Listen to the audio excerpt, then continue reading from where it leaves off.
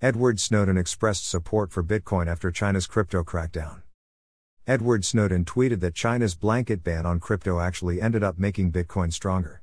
The NSA whistleblower noted that its value has only risen. Bitcoin opened trading at 3,653,453 rupees, roughly $49,285, on Monday, October 4, representing an overall rise in its exchange value following an unstable week that was stirred by China's anti-crypto decision.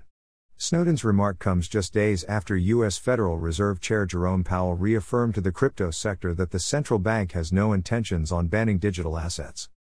On Tuesday, October 4, Snowden shared an old tweet from March 13, 2020, when he had confessed that he finally wanted to buy Bitcoin.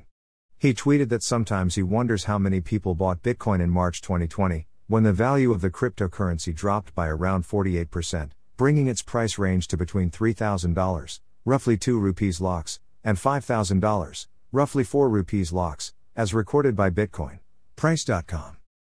If you had purchased one Bitcoin on March 13, 2020, for $3,000, today would have a profit of around $46,000, roughly 34 rupees lakhs, clocking a sizable profit. The responses on Snowden's tweet, that has been liked and retweeted by thousands since being posted, appear mixed. The supporters of cryptocurrencies, however, applauded Snowden for batting in favor of Bitcoin.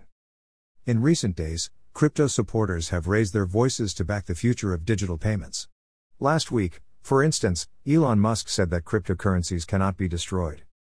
American private equity firm owner Orlando Bravo said that these decentralized and unregulated cryptocurrencies will grow into giving young people their own, customized financial systems in the future.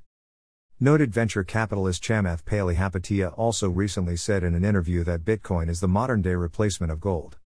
The negative environmental impact of crypto mining, however, has emerged as a matter of concerns among several countries around the world, including China.